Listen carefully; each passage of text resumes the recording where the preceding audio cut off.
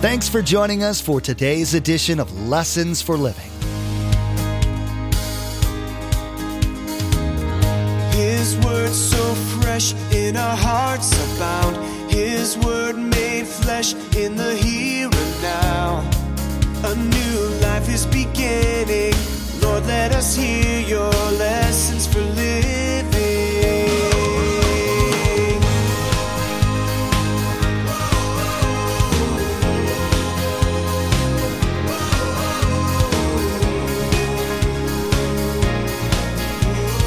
Lord, let us hear your lessons for living. Well, what do you mean have to swallow it out? You got to swallow real hard because you're going to have to say something you don't want to say. And that's step number 2. What don't I want to say, Pastor Mark? Step number 2 is you have to say, I'm sorry. Okay, I can do that. No, that's not the end. Forgive me. When I do that, it defeats my selfishness. So I have to swallow real hard, and I have to say, I'm sorry. Forgive me. And then I have to forget the issue and move on. Forgiveness, especially when you believe that we were the wrong party, is one of the most difficult things to do. Everything in your fallen nature rises up to defend self. Your pride gets hurt and you want to lash out, to strike back. As Christ followers, though, Pastor Mark reminds you that there's another path you must take. The Scripture shows you that your ultimate example, Jesus, had more done to him than you'll ever have done to you. Moreover, he was completely innocent. His response to the evil done to him was, Father, forgive them. They don't know what they're doing. This is the template you must follow. Remember, there's quite a few ways to receive a copy of Pastor Mark's teaching. We'll be sharing all that information with you at the close of today's broadcast. Now, here's Pastor Mark in Philippians chapter 4 with his continuing study called Stand United for the Sake of the Gospel. Lord, let us hear your lessons for living. It was interesting. The other day I was watching Dr. Oz, and he had another physician on there that I've seen many, many times. And he was talking about forgiveness outside the context of God. God had nothing to do with it. He's just talking about forgiveness. And his comment was this: there's so many people I see in my practice that are bitter and angry, and they've never forgiven people. And because of that, it affects them emotionally and physically. Of course, he really didn't say spiritually. But I just want to say this. The keys that I'm giving you today, if you're not in relationship with God, and there's a broken relationship with people, and you haven't taken your part to finish it, it will affect you physically, emotionally, and spiritually. And so that's why God says, no. Do you think these 2 ladies enjoyed getting up every day? No, it was miserable. Their energy was gone. Their zeal was gone. And God knew it. And so Paul says it's going to require an act of your will. Notice what he said in that verse. Since we are living by the Spirit, let us follow the Spirit. So I have to do something about it. Now, let's go back to verse 3. Philippians 4, verse 3, right where you were. Just a couple books back. Here's what happened. In the church, there were pastors and elders back there. Paul knew them. And so I want you to look at me and I'm going to explain the principle. Paul's going to say in verse 3, he's going to say to the elder in the church, you're going to have to get these 2 ladies together. He's going to ask for a third party. He's going to ask for a negotiator. Now, sometimes if you're talking with a friend and they say, well, we had to go to a counselor. And you go, oh, really? And then you walk away and you say to your friend or husband, I had to go to a counselor. They were really in bad shape, man. They had to go to a counselor. No. You will discover in your life, there will be times because of my stubbornness that I need a third party to step in.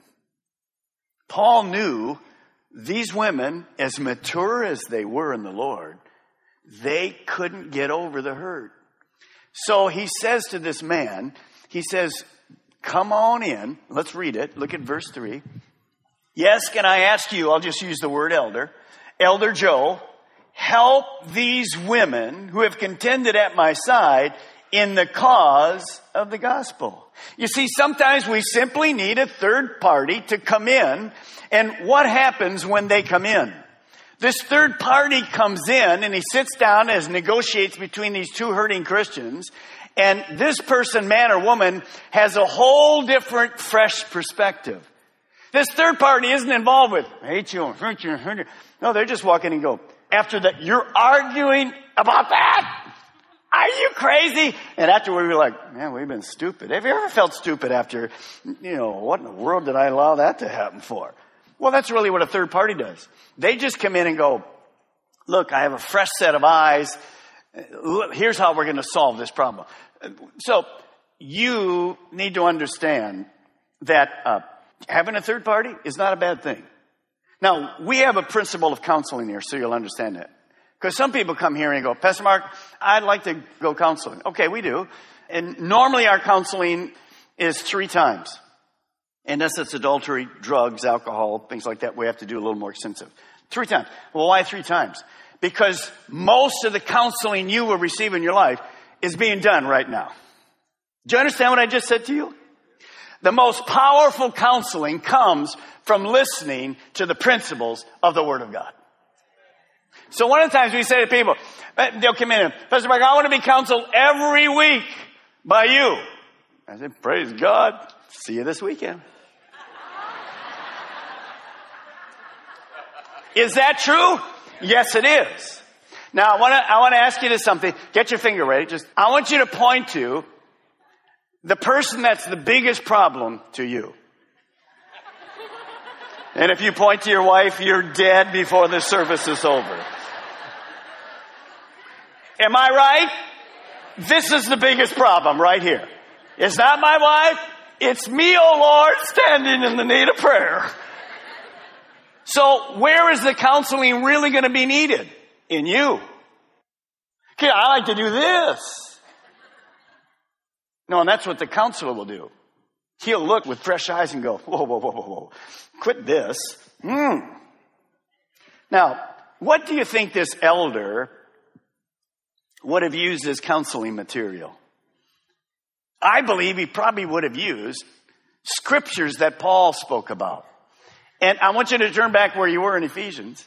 And I want to give you a scripture that Paul wrote that I think he could have used. It's powerful.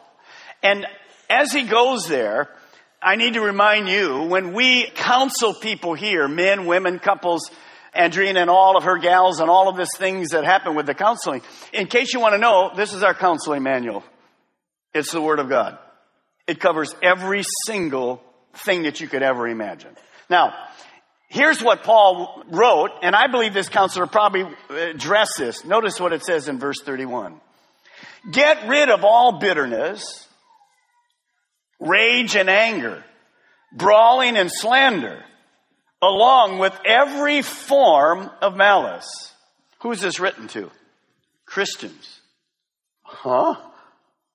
Anger, slander, malice, believers? Yeah, the books in the Bible, the New Testament letters are written to the church, to believers. So Paul, first of all, says you got to get rid of all this stuff. Then look what he says. Be kind and compassionate to one another, forgiving each other, just as in Christ God forgave you. You see, where there's unresolved conflicts, there's going to be resentment that builds up. When resentment builds up, it's due to unforgiveness.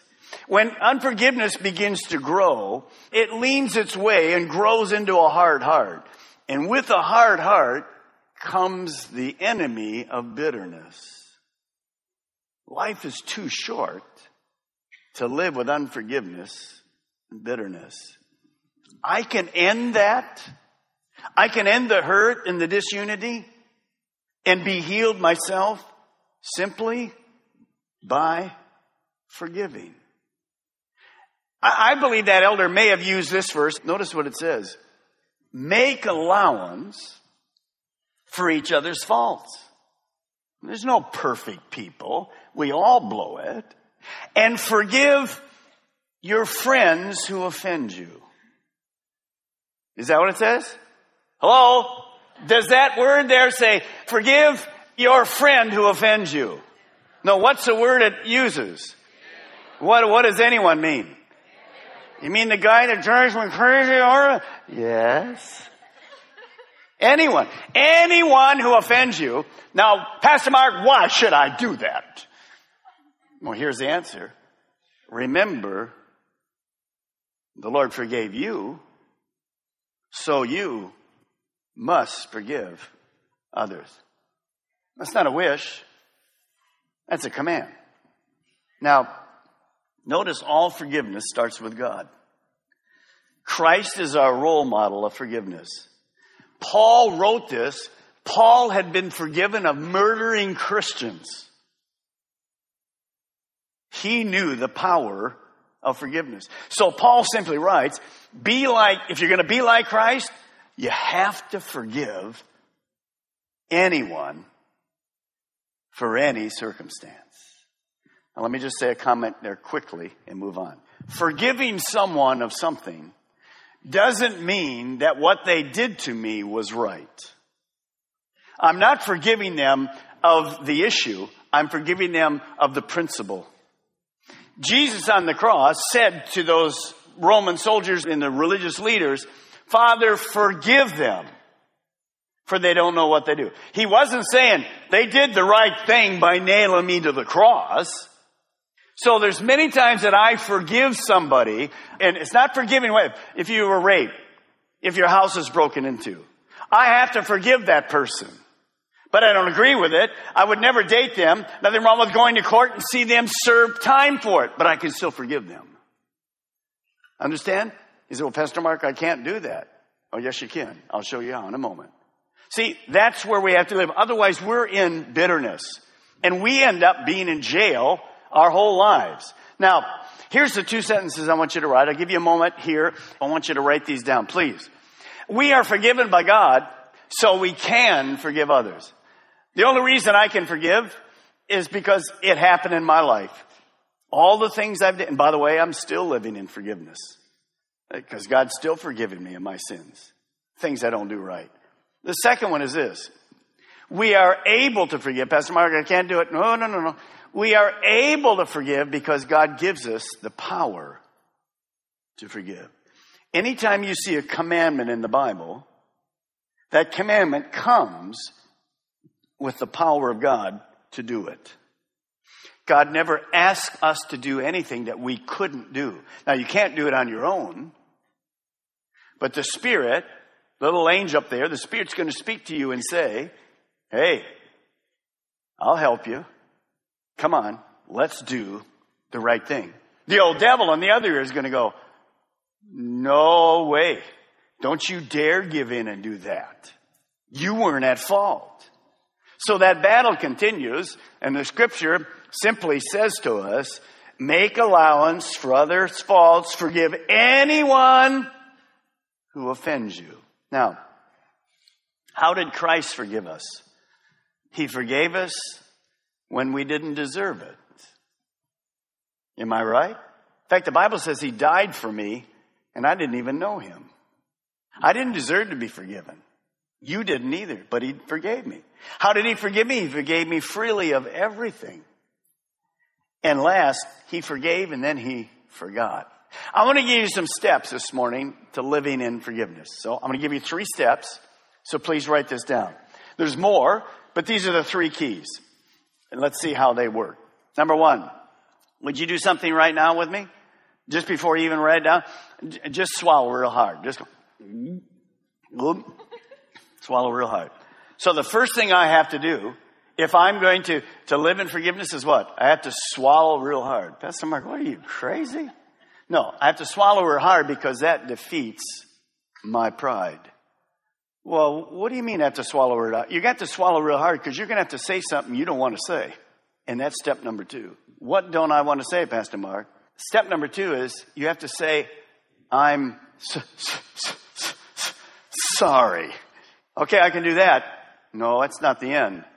Forgive me. When I do that, it defeats my selfishness. So I have to swallow real hard, and I have to say, I'm sorry. Forgive me. And then I have to forget the issue and move on. Now, the enemy, when we move on in the book of Philippians, we'll have a whole 2 or 3 weeks on the battle in the mind. And one of the things the enemy loves to do after we forgive people, he likes to bring that right back up.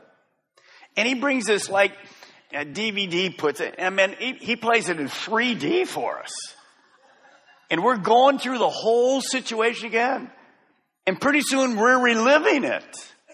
And it's defeating us. So let me talk a little bit about this issue of forgetting. Now, what do I mean by that? The word forget here really means I'm no longer influenced or affected by the memory. I know it happened.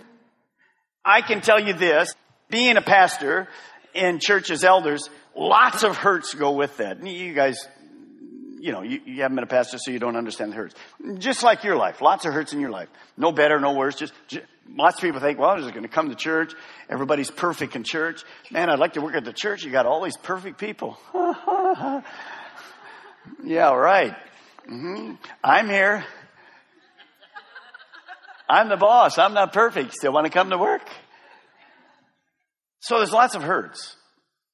In fact, if I think back, I can think of one right now. Many, many, many years ago. Probably 25, maybe more than that. Where there was a church split. And some people blame me for it. I wasn't at fault at all. And I remember my daughter coming home one night. She was about 6 or 7 from school. And she said, Daddy, they made fun of me all day. They said, you split the church. I laid in the bed that night and cried all night. I was fighting with God. Because I wanted to take, that was 100% a lie. And after we left the church, the leadership that moved in came to us a few months later and said, why didn't you tell us what was happening? We said we tried to keep it out of the public so that we could solve the situation. They forgave us totally. But see, the hurt had happened. So what are you going to do with that hurt? Now, I remember it today. I didn't ever forget it. When it affected my child, I'll never forget it. But it doesn't cause me problems anymore. How do you do that? We studied the book of Leviticus, and I'll go through this really quick with you. In the book of Leviticus, Old Testament, so it's not like what we do today, there was something called Yom Kippur. And the high priest, once a year, could go in the holies of holies, and he would offer sacrifice to God for the sins of the people for the whole year. The way it worked, at the beginning, he'd have 2 goats. They'd cast lots for the 2 goats. The one that was chosen to be the sacrifice, the high priest would take his neck and cause all the blood to go and kill that animal, because the shedding of blood covers sin. Without the shedding of blood, there isn't. He would take it in and offer it on the mercy seat. And when he came back out, the people went, whoo, because all their sins were forgiven for the year. But then there was another step. There's 1 goat left. And he would take his hands and he would, in essence, in general, confess the sins of the people on this goat.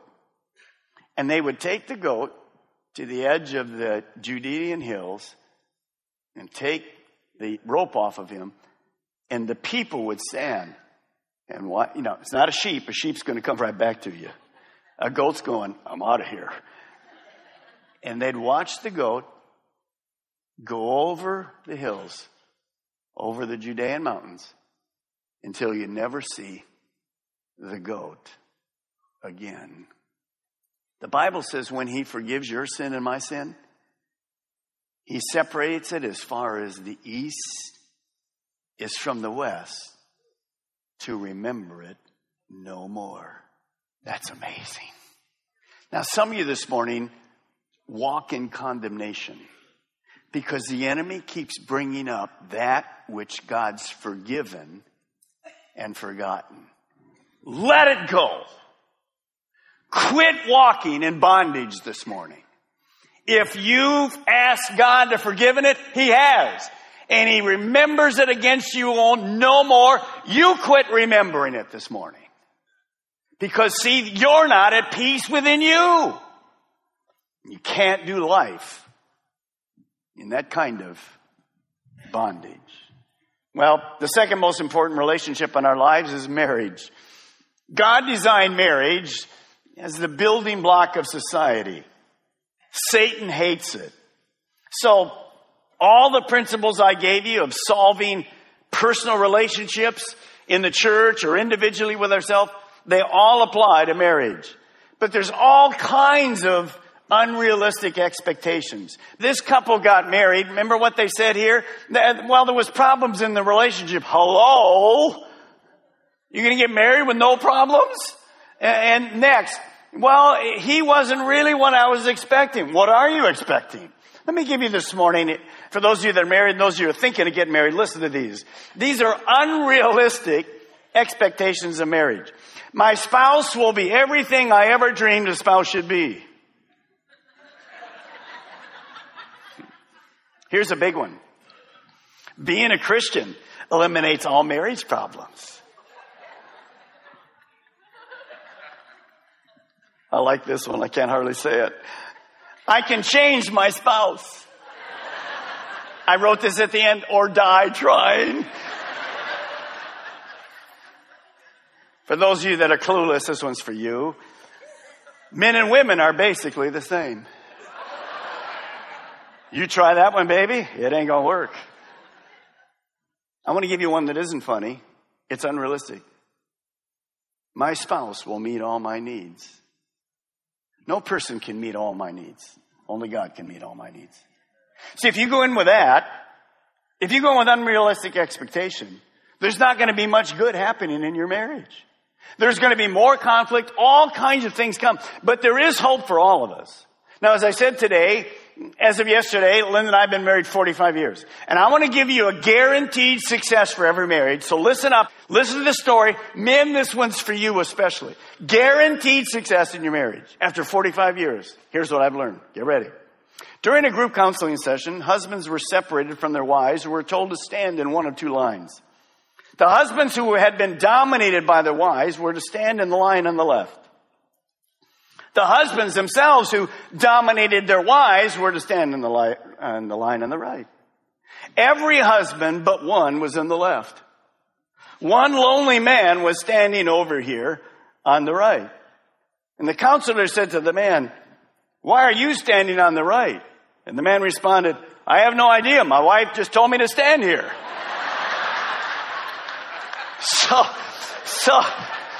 So men, here's my solution. Successful marriage, just do what your wife always says. How many of your wives like that right now? Yeah, I knew it. Scratch that sucker out of the tape. It ain't gonna work. But there is a key to a successful marriage. And you see it right here in Psalm 127. Look at it. Unless the Lord builds the house, its builders labor in vain. Today, Pastor Mark reminded you about the importance of the marriage relationship. He told you again what Satan's goal is, which is to steal, kill, and destroy all of the relationships God wants to strengthen. You were taught what to do to make things right with your spouse. Swallow your pride. Say, "I'm sorry," and forgive. These things are so hard, but so necessary to do. We know social media is a big part of everyone's lives, and it's a great way to stay connected with each other. We'd like to add a little bit of joy and Jesus to your Facebook and Twitter pages, so come like and follow us. You'll be able to keep up to date with all the latest information about Pastor Mark, the ministry of Lessons for Living, and the church behind it, Calvary Chapel, Melbourne. Visit lessonsforlivingradio.com and follow the links to connect. That's lessonsforlivingradio.com. Next time, we'll hear Pastor Mark conclude his teaching, Stand United for the Sake of the Gospel. He will teach about the reason Satan wants disunity in the body of Christ so that the spread of the gospel and the power of the church will be weakened. You will learn about your primary need of becoming a Christ follower so that you can find peace in other areas of your life. We've run out of time today, but we do encourage you to tune in next time for another edition of Lessons for Living with Pastor Mark.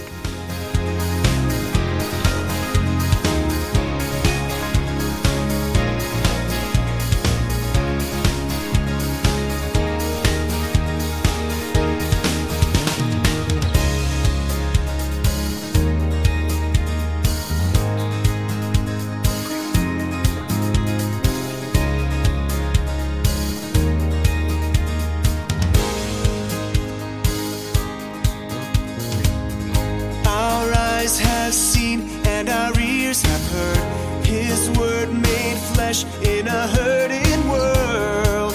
A new hope he is giving.